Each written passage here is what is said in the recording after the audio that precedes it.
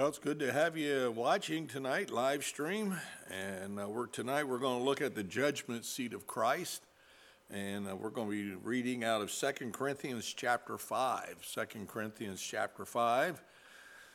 And so if you want to open your Bibles up there while you're getting that taken care of and getting yourself set up, ready to study, just remember March the 7th, so that's 2 Sundays from now, we'll be back in person and live streaming our services. So that'll be at 9 a.m. in person and live stream. And also during the 9 a.m. service, we'll be having our children's church. And then 5:30 on the 7th, we'll be having our panel discussion at 5:30, and then the preaching service at 6 p.m. And so getting back on schedule again. That all starts on March the 7th, and so make sure you mark that down. And be sure to be faithful in sending in your tithes and free will offerings as we're separated from one another, but the church is moving on and we're preaching the gospel, Christian schools open, and God's been blessing through these trying times, and so we give him the glory and the praise for that. And so we want you to be faithful in living your Christian life and being a testimony for the Lord. The judgment seat of Christ, 2 Corinthians chapter 5 in verse 1. For we know that if our earthly house of this tabernacle were dissolved, we have a building of God, a house not made with hands, eternal in the heavens. For in this we groan, earnestly desiring to be clothed upon with our house which is from heaven. If so be that being clothed we should not be found naked. For we that are in this tabernacle do groan, being burdened, not for that we would be unclothed, but clothed upon, that the mortality might be swallowed up of life. Now he that hath wrought us, for the selfsame thing is God, who also hath given unto us the earnest of the Spirit. Therefore we are always confident, knowing that whiles we are at home in the body, we are absent from the Lord. For we walk by faith, and not by sight. We are confident, I say, and willing rather to be absent from the body and to be present with the Lord. Wherefore we labor, that whether present or absent, we may be accepted of him. For we must all appear before the judgment seat of Christ, that every one may receive the things done in his body, according to that he hath done, whether it be good or bad. Knowing therefore the terror of the Lord, we persuade men. But we are made manifest unto God, and I trust also are made manifest in your conscience. For we commend not ourselves again unto you, but give you occasion to glory on our behalf, that ye may have somewhat to answer them which glory in appearance and not in heart. For whether we be beside ourselves, it is to God, or whether we be sober, it is for your cause. Let's pray. Father, thank you so much for allowing us to be together this evening. And Lord, it's a blessing to consider the scriptures when we think of the judgment of God. And I pray that as believers in Christ tonight, you would help us to understand that our lives do count for the glory of God, and we will give an account before God one day when we stand in his presence. And Lord, there'll be rewards, there'll be loss of rewards. But thank you so much, Lord, that we're assured of the fact that we're secure in Christ. And so bless the preaching tonight. If someone's watching that's not saved, Lord, I pray you touch their heart and convict them with the need to receive Christ as their personal Savior. I pray this in Jesus' name, amen. For our text verses, verse 10 says, For we must all appear before the judgment seat of Christ, that every one may receive things done in his body according to that he hath done, whether it be good or bad. And so this matter of giving an account to ourselves, Paul said in Romans 14 in verse 10 that we are all going to give an account before the Lord. And so Bible prophecy is always exciting to consider and to study. But one area that's always neglected, it seems like, and an area we often kind of stray away from and don't want to talk too much about it, is always in the matter of the judgment of God. As we studied this morning, we looked at the great white throne judgment, and oftentimes we want to focus more on the grace and the mercy and the love of God, and that Jesus came in the world and died for the sins of the world. Man can be saved by the grace of God, and we believe that, we hold to that, we rejoice in that, but the reality is there is a judgment day. And if someone doesn't get saved, they're going to have to stand at the great white throne judgment as an unbeliever. But as a believer, we're going to stand before Christ at the judgment seat of Christ. The purpose of that is not for whether judging or determining whether we're saved or not. The purpose of that is for being examined in our life about the rewards or the loss of the rewards that we may experience. And so Paul says we must all appear before the judgment seat of Christ. The interesting thing here is that that word judgment seat is the Greek word bema. And bema in the scriptures, and anytime it's used, is often in reference to an elevated area where there's a podium or whatever. And so when it talks about the bema seat of Christ, it's used 12 times in the New Testament. It is speaking about whether an individual is standing before a judge, and we're going to look at different passages that we can see how this word is used. But ultimately, Paul is talking about us standing before Jesus Christ as a judge. You know, if you go in the courtroom and you have to stand before the judge's bench is not down on your level. The judge's bench is raised up higher. And it's raised up higher because it's the bema seat. It's the place where decisions and judgments are made. And so that when you talk about the bema seat, you're acknowledging the one that is being evaluated is lower than the one who is passing the judgment. And he sits on the bema seat. Here's a few examples.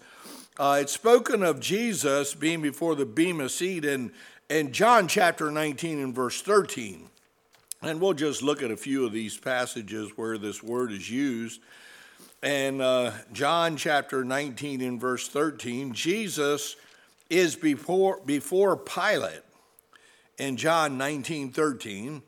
And it says this, when Pilate therefore heard the saying, he brought Jesus forth and sat down in the judgment seat in the place that is called Pavement. And so here's Jesus standing before the bema seat of Pilate.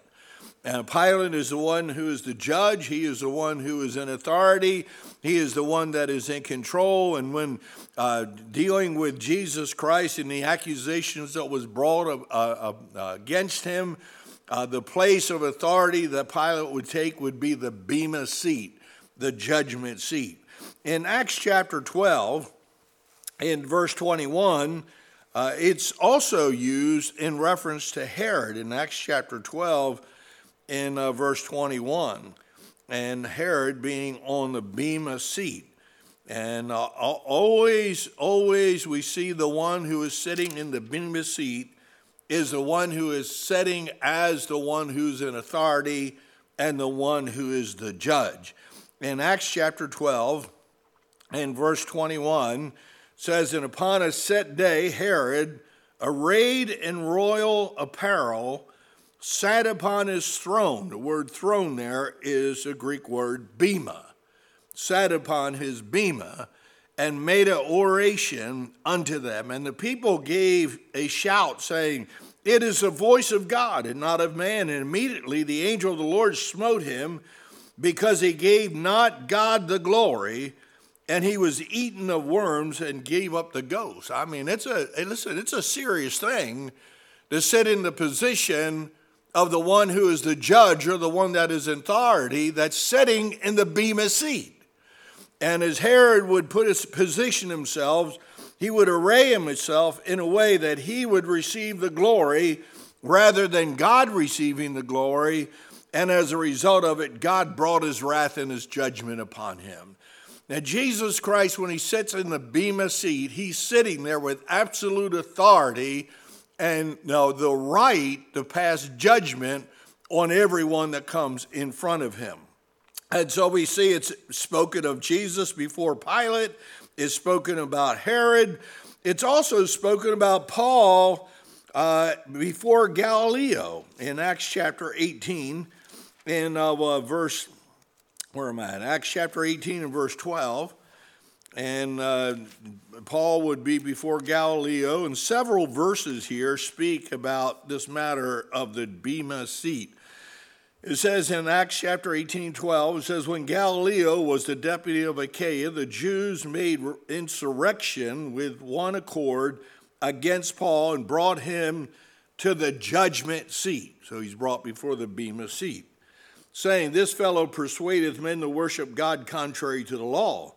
And Paul was now about to open his mouth. Galileo said unto the Jews, if it were a matter of wrong or wicked lewdness, O ye Jews, reason would that I should bear with you. But if it be a question of words and names and of your law, look ye to it, for I will be no judge of such matters. And he drove them from the judgment seat. And so Galileo is recognizing the authority or the content of what he should address as sitting in that position of being the judge or the authority on the bema seat. And then Paul, when he would be before Festus, it is stated the same way in Acts chapter 25 in verse 6. And it says, when he had tarried among them more than 10 days, he went down unto Caesarea, and the next day, sitting on the judgment seat, commanded Paul to be brought. And so I just wanted to look at several passages where this matter of the bema seat is used, and you see the authority, you see the purpose, you see the seriousness of being in that position. And Paul says we all must stand before the judgment seat of Christ. This is a serious statement. It's not something to just be taken lightly. Oh, I know, I got to give an account before God one day. No, one day you're going to stand before the eternal judge, and every aspect of your life is going to be evaluated. And whether you're saved, because that experience is at the cross, at Calvary. But certainly your life after Calvary is to be profitable for the glory of the Lord. And God is going to evaluate your life. I like what J.H. Lowe said. He said, every reward suggested is a prize of a value inconceivable by us at the present and can only be appreciated at the judgment seat.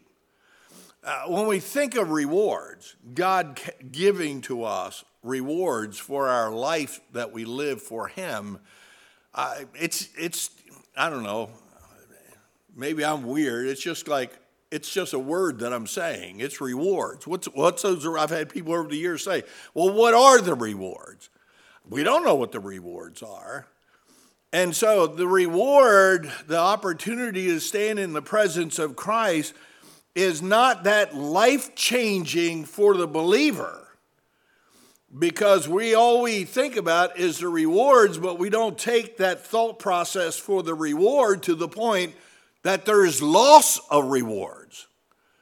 And those losses of my reward, well, how does that impact me for eternity? Dr. Alexander McLaren said this, I believe for my part that we suffer terribly by the comparative neglect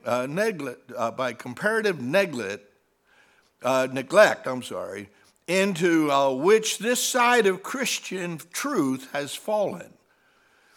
He says, do you not think that it would make a difference to you if you really believed and carried away with you in your thoughts the thrilling consciousness that every act of the present was registered and would tell on the far side beyond? Do you really think it would make a difference if we could consider that every act in our life is going to carry with it a reward or loss of reward in the, as we say, the sweet by and by? Because when we depart from this life, when Jesus Christ returns, then there is going to be a bema seat, a judgment seat that we're going to have to stand before and give an account of our life. So let's think about this judgment seat of Christ. First of all, I thought of the population in the judgment. In other words, the people in the judgment. Who's going to be there? If he says, states here, we must all appear before the judgment seat of Christ. Well, what is the people? Who are the people that are going to be standing there? And I believe the people in this judgment, the judgment seat of Christ, are believers in Christ. It is not the unsaved. And I think sometimes people have a tendency to get these two judgments mixed up. And the great white throne judgment is for the unsaved.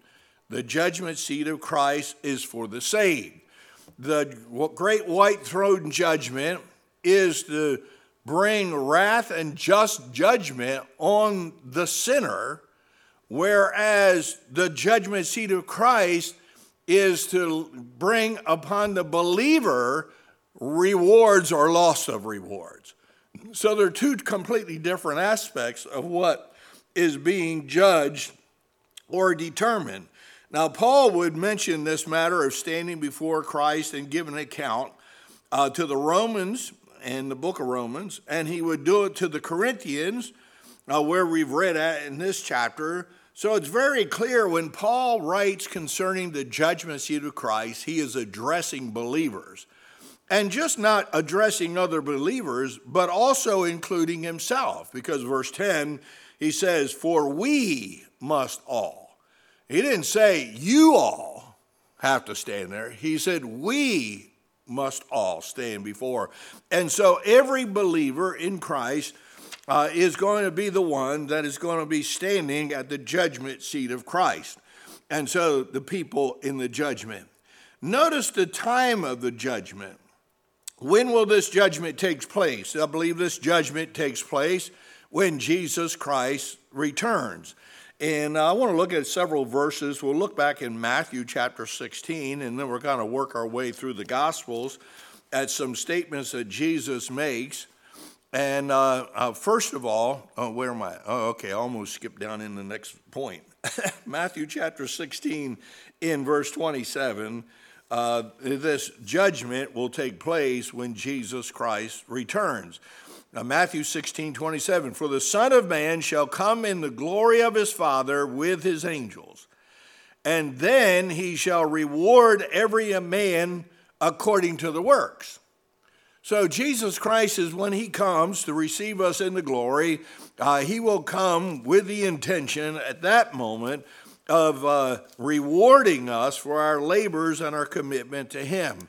And so it certainly is seen very clearly in Matthew chapter 16 and 27. Luke chapter 14, and Luke chapter 14 and verse 14, once again, Jesus is identifying his reward at his time of coming.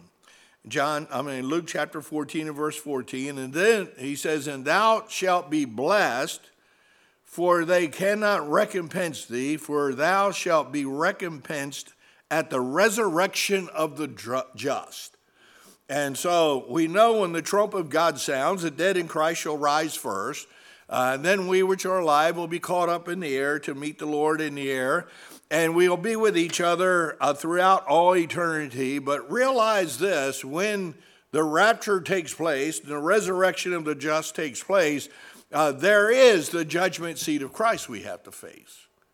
There is this giving an account of our life before the Lord. And so in Revelation 22 and 12, Jesus said, "Behold, I come quickly, and my reward is with me." And so everything in aspect of the time frame of the judgment seat of Christ is clear that it takes place when Jesus comes again. So the population of the judgment. Secondly, I see the intention of the judgment. In other words, why would we have to stand before the judgment seat of Christ? First of all, remember, it is not a judgment or a condemnation of sin. And when I say that, I'm saying that in reference to sin that keeps us lost. Because we know that whatever works we have that are generated by sinful conduct, there is a loss or reward. But this great judgment seat of Christ is not about condemning us in our sin and that we are lost. In John chapter 3 and verse 18 says, "He that believeth on him is not condemned." And so if you've trusted Christ as your Savior, when you stand at the judgment seat of Christ, it is not for the purpose of being condemned because of your sin, because you've already had the sin under the blood at Calvary. In John chapter 3 and verse 36 says, "He that believeth on the Son hath everlasting life, and he that believeth not the Son shall not see life, but the wrath of God abideth upon him." So two different individuals in that verse. And the two different individuals is one who has believed on Christ has everlasting life. So the judgment seat of Christ is not for the purpose of determining whether I have everlasting life or not, because that has been determined at Calvary. However, the intention of this judgment, it is a judgment of service. Notice in our text verse in 2 Corinthians 5 and verse 10, "For we must all appear before the judgment seat of Christ, that everyone may receive the things done in his body according to that he hath done, whether it be good or bad." So this judgment, the judgment seat of Christ, is about service. One of the things about with this pandemic, with this COVID-19, people have lost confidence. They've been overwhelmed with fear. That they literally are not in church, and we're shut down right now, and we're going to be opening up 2 weeks from now. But I have watched since March of last year that what it has done has caused or created a disconnect with the church when it comes to service, when it comes to doing something for God, when it comes to living for others. There has been a total disconnect because people are not in the church. And I believe that we're going to have to give an account of that. I believe we're going to have to give an account of our life in reference to our service, what we have or have not done for Christ, what we have or have not done in reference to living for others. And so notice, first of all, when we think about this, there is a loss of rewards. And 2 John in verse 8, a loss of rewards. I don't want to get too much in 2 John. I'm planning on preaching on 2 John next week. But in 2 John, it's interesting that when he talks about deceivers and the spirit of Antichrist that is in the world, about the things that believers lost. In 2 John chapter, of course there's only one chapter, verse 8, it says, "Look to yourselves." In other words, self-evaluation. Look to yourselves, that we lose not those things which we have wrought, but that we receive a full reward. And so it is significant and it is important when we consider the judgment seat of Christ for us to acknowledge the fact that there is a rewarding process and a loss of reward process. And so we want to identify those things that cause us to lose things. Notice, first of all, in this matter of living for temporal things. In other words, just living for things that are here and then gone. 1 Corinthians chapter 3. I know I got you looking at a lot of Bible verses, but that's good for us to do that. In 1 Corinthians chapter 3, in verse 12, notice Paul says, "Now if any man build upon this foundation gold, silver, precious stones, wood, hay, stubble." And here it is. "Every man's work shall be made manifest, for the day shall declare it." What day is that? The judgment seat of Christ. "For the day shall declare it, because it shall be revealed by fire, and the fire shall try every man's work of what sort it is. If any man's work abide which he hath built thereupon, he shall receive a reward.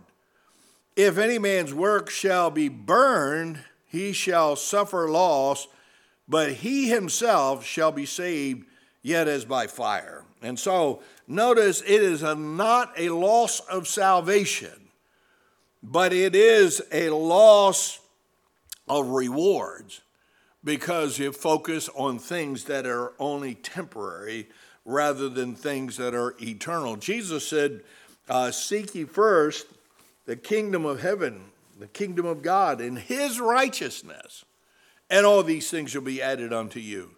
And oftentimes we live our life seeking the things that are of the world, and we wonder why we're not being rewarded in this life and ultimately in eternal life. And so it is a loss of rewards, because it's about our service of God and the serving one another. So living life for temporary things. Living life of sin will cause us to lose our rewards also. And in Romans chapter 14, and I'll just read this for you in verse 23, it says, "And he that doubteth is damned if he eat, because he eateth not of faith, for whatsoever is not of faith is sin." Now that's a tremendous statement. Without faith, Hebrews tells us, it's impossible to please him.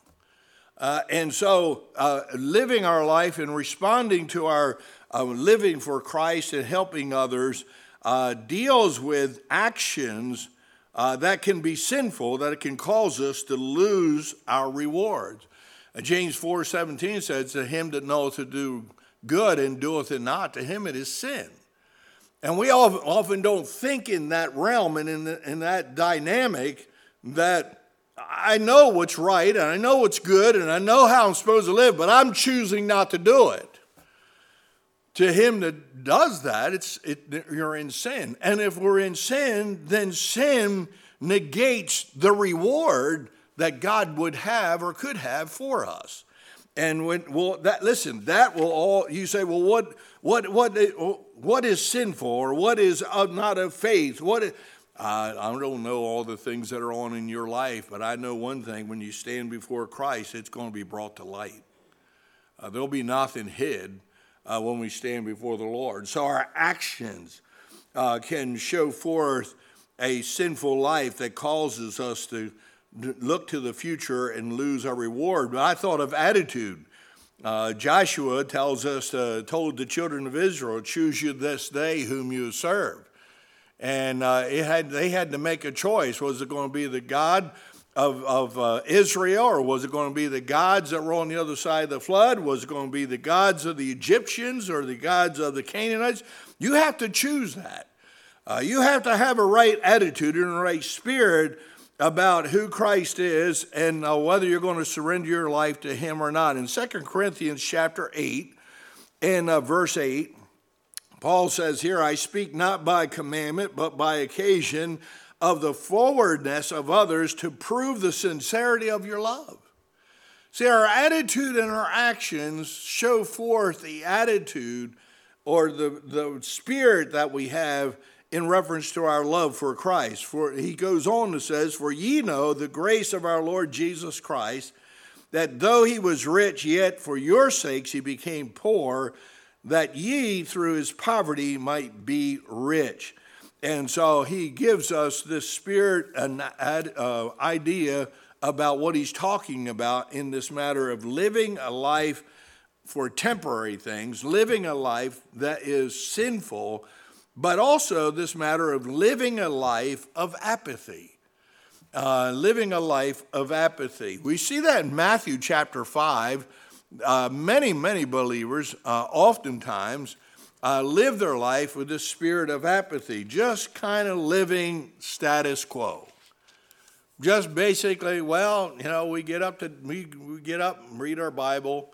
We get up and pray, maybe. We get up, we go to work. We get up, we come to church, or nowadays we don't go to church. We determine whether we're going to watch live stream or not watch live stream. And we just kind of live our life just getting along. That's living with a spirit of apathy. In Matthew chapter 5 and verse 45, describes this for us.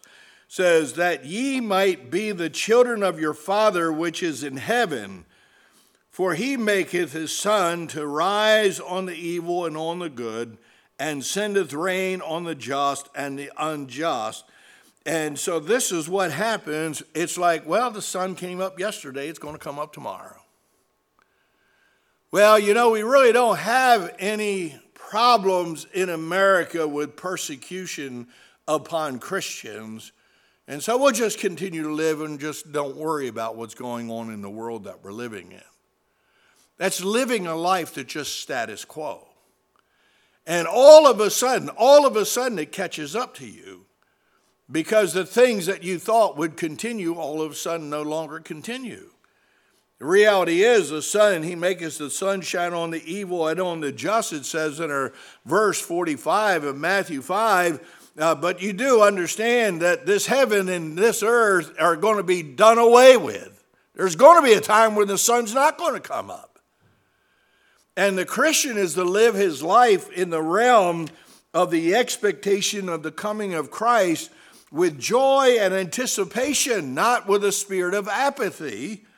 And you can tell if you have a spirit of apathy if you're just living a life of status quo. I'm just doing what I always do every day just to get through life.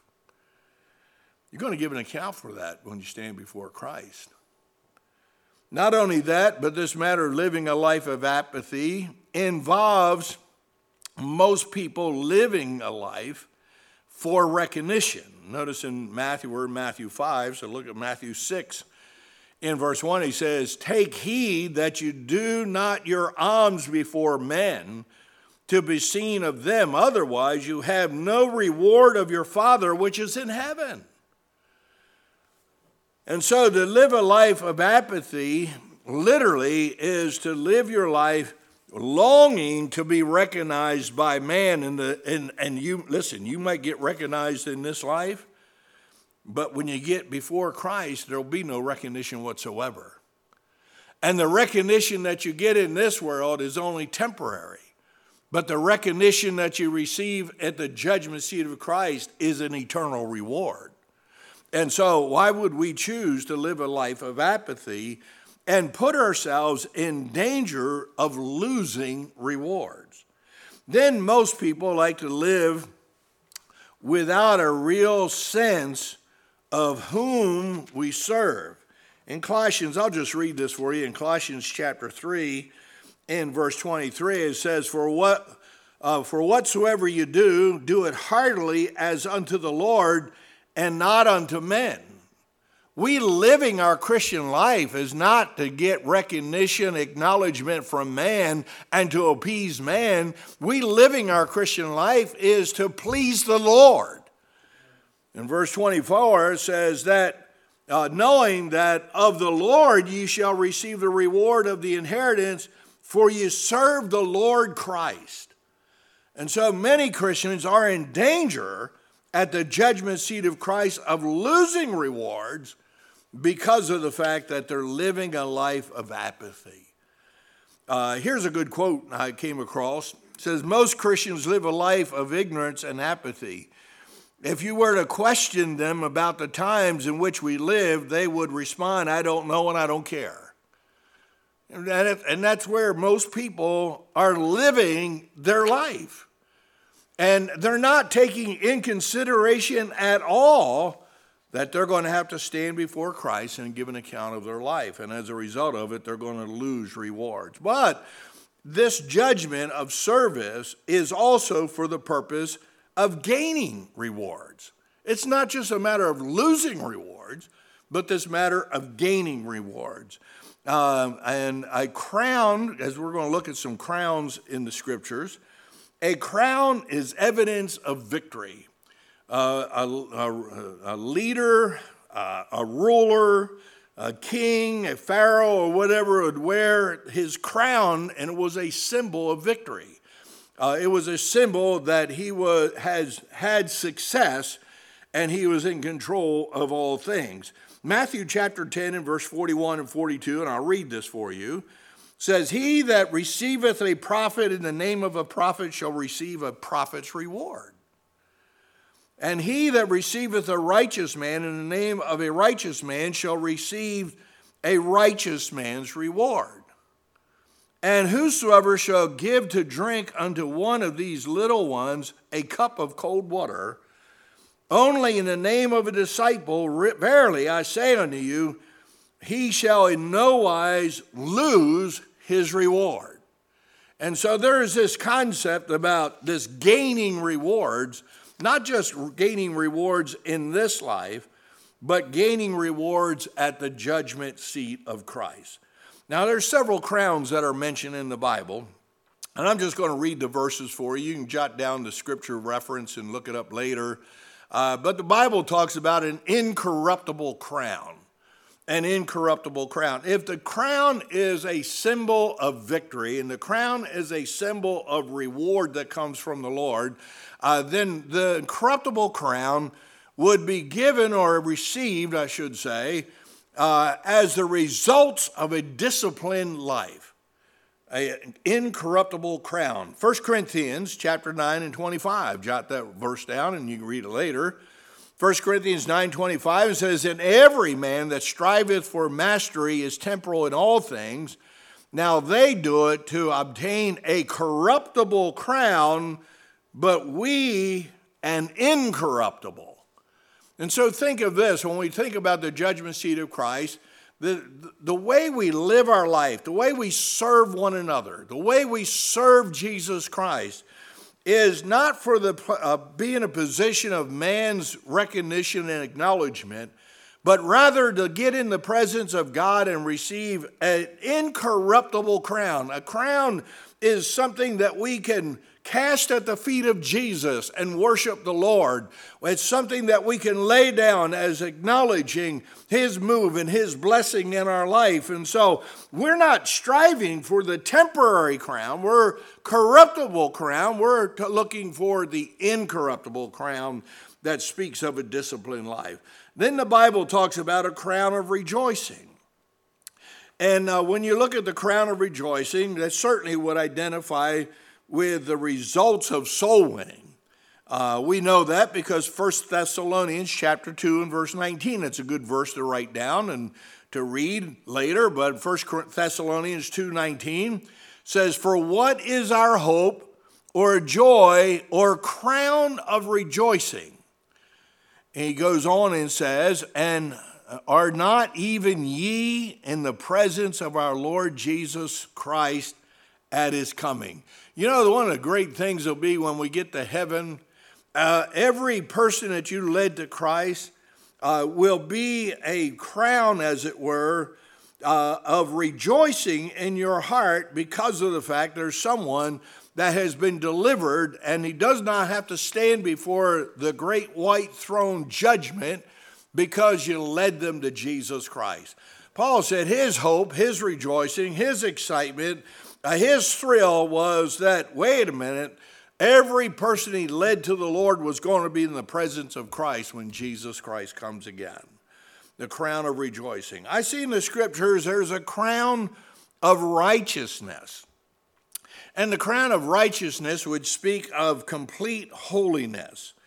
Now, the Bible still says we're supposed to be holy, I know the present day Christianity tries to say, well, it doesn't matter how you live, God looks on the heart. You're right, God does look on the heart, but he has given commands on what we're supposed to do in our body also. And so this crown of righteousness is complete holiness. 2 Timothy chapter 4 and verse 8 says, henceforth there is laid up for me a crown of righteousness, which the Lord, the righteous judge, shall give me at that day, and not to me only, but unto all them also that love his appearing. And so this crown of righteousness, I'm glad that we have received the righteousness of Christ. And because we've received the righteousness of Christ, in this world, I don't have to live my life in an apathetic way. I can live my life with joy and excitement and an expectation that as he is holy, I can be holy because he has given me his righteousness. And I know this, that as I live a life of holiness, that when I get in the presence of the Lord, there's a crown of righteousness that we can receive. I see also in the scriptures a crown of life. A crown of life would represent faithful endurance. And I'm thankful that when we're saved for all eternity. I'm thankful when we're saved, we're secure in Christ. And James in chapter 1 and verse 12, James 1:12, says, blessed is the man that endureth temptation, for when he is tried, he shall receive the crown of life, which the Lord hath promised to them that love him. And so oftentimes we say, well, is it really worthwhile to endure through the temptations in life and go through the struggles in life and just keep going on? Yes, it is. Because at the judgment seat of Christ, there's a crown of life that you receive for your righteous endurance. And then I see a crown of glory, according to 1 Peter chapter 5 and verse 4. A crown of glory would represent faithful service. In other words, it is worthwhile to live for Christ.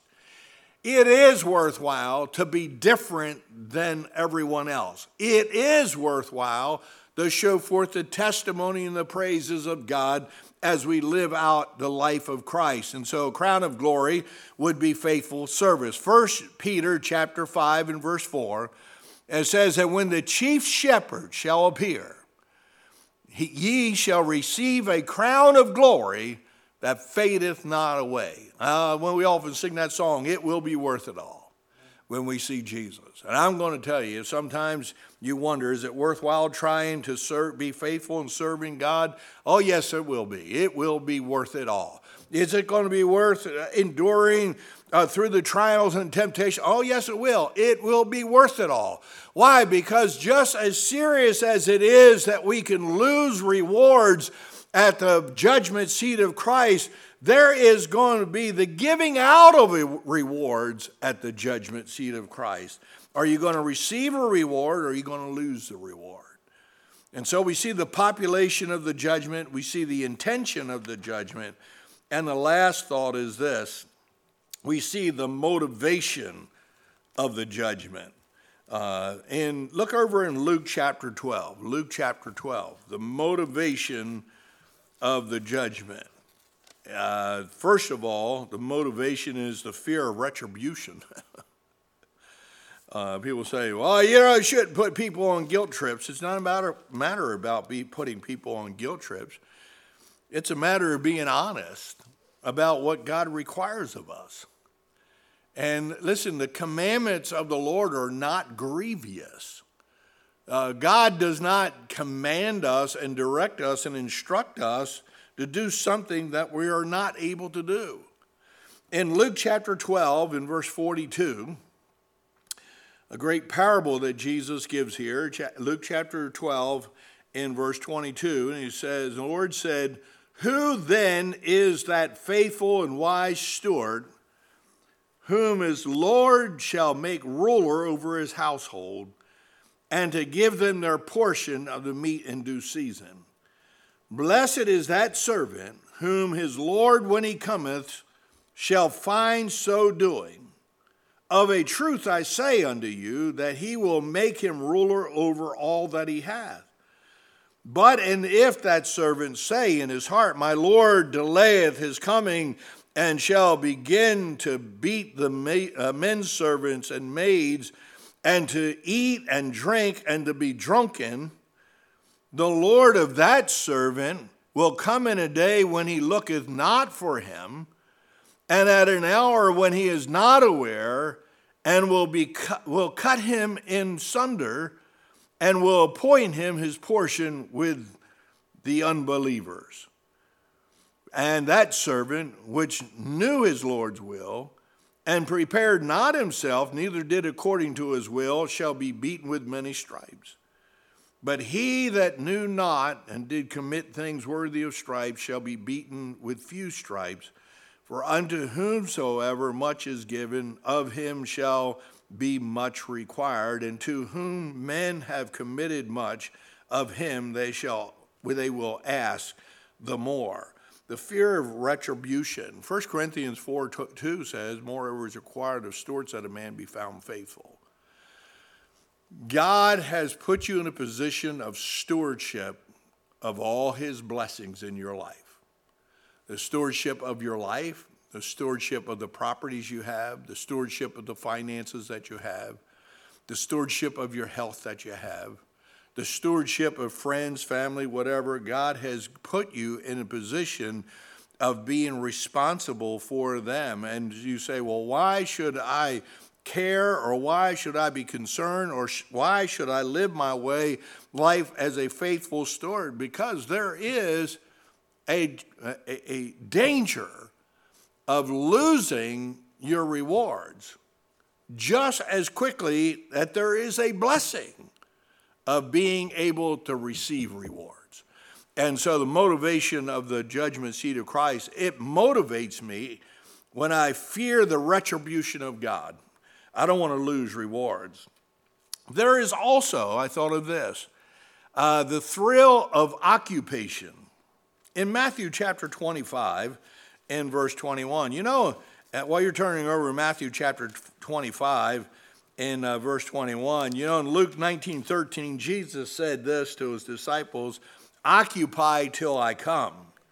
And to occupy till I come means to carry out the business that he leaves you in charge of. And in Matthew chapter 25 and 21 says, and his Lord said unto him, well done, thou good and faithful servant. Thou hast been faithful over a few things. I will make thee ruler over many things. Enter thou into the joy of the Lord. He also that received 2 talents came and said, Lord, thou deliverest me unto me 2 talents. Behold, I have gained 2 other talents besides them. And his Lord said unto him, well done, good and faithful servant. Thou hast been faithful over a few things. I will make thee ruler over many things. Enter thou into the joy of the Lord. You know, the motivation of being prepared to stand at the judgment seat of Christ is the reality that it is a thrill to occupy. It is a thrill. God has you here for a purpose. Your life is in his hand. God has not taken you to glory. Then there is something that God wants you to accomplish in this life. I remember my mother, as she got older there, and she could not go out, and she couldn't get to church, and there's a lot of things she just couldn't, she was not mobile anymore.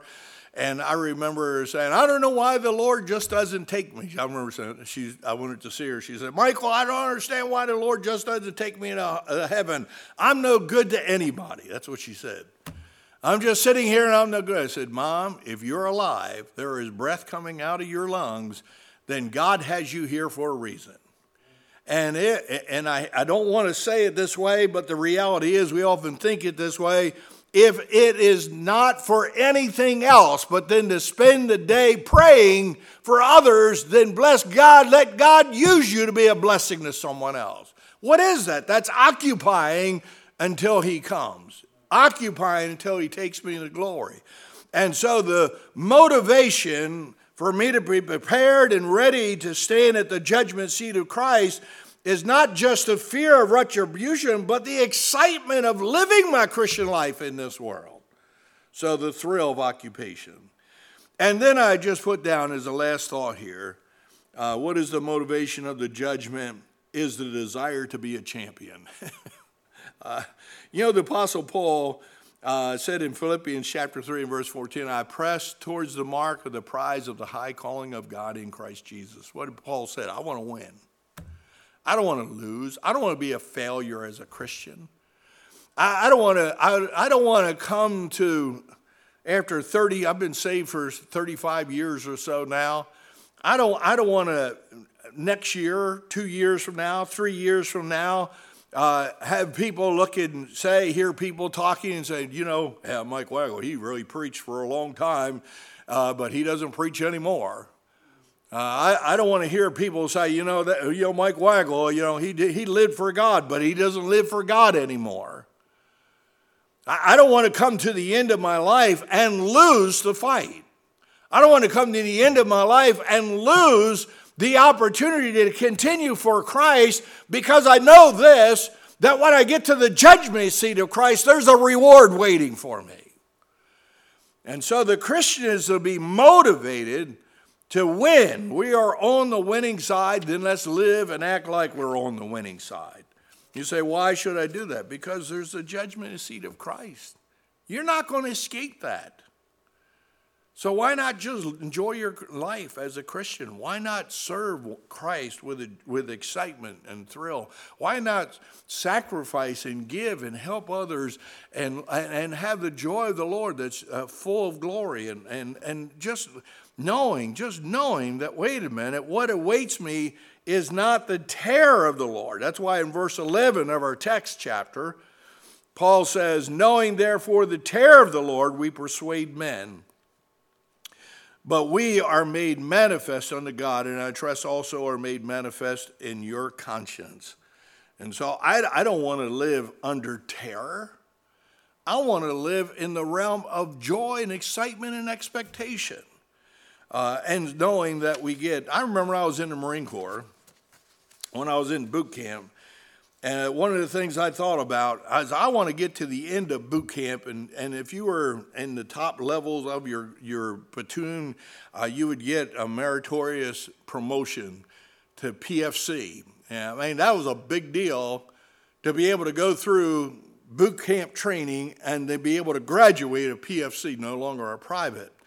And I ended up getting the measles, and I couldn't believe it. I got the measles when I was in boot camp, was quarantined for 2 weeks, and so I was dropped out of my platoon, blah, blah, blah. Make a long story shorter, I didn't make it because of the fact of being put into another platoon. And I know after that, I went to ITR, infantry training, and I thought, I want to work, I want to strive, I want to be the best that I can, because when I come out of ITR, I want to be a private first class. I want to be a PFC. I want that meritorious promotion. And I worked hard and everything. When I graduated from infantry, ITR, I graduated as a PFC. I got a meritorious promotion. And all of my promotions, I got out of the Marine Corps, I was a sergeant, E5 sergeant. 5 promotions were all meritorious promotions, every one of them. I was promoted before I was supposed to be promoted. And you say, what does that got to do with anything? I'm telling you, I didn't do that, just do what I was supposed to do as a Marine just out of duty. I did it because I wanted a reward. I wanted to get the prize. I wanted to go beyond apathy and status quo. I wanted to live in the realm of the extra that was available. And Christian, we have so much extra that is available to us if we get out of the spirit of apathy and just status quo in our lives. We are going to stand before the judgment seat of Christ, and I don't want to stand there and losing rewards. I want to stand there gaining rewards. You say that's prideful. No.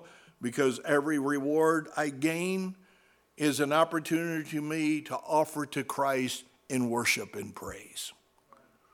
So we all shall stand before the judgment seat of Christ. Every one of us. That's the population. the intention is to determine whether you're going to gain rewards or lose rewards. And so the motivation is, let's get on with it, amen? Let's get fired up for God. Let's be excited for Christ.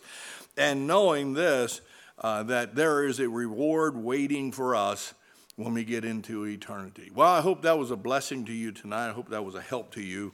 And the judgment seat of Christ. Two great judgments in the Bible. The judgment of the works of the believer, and then the judgment of the sins of the wicked. And I'll tell you, two completely different outcomes.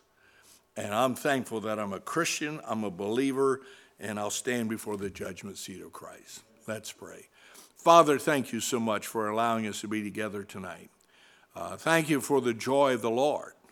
Thank you, Lord, for the thrill of what it's going to be like when we get in the presence of Jesus Christ.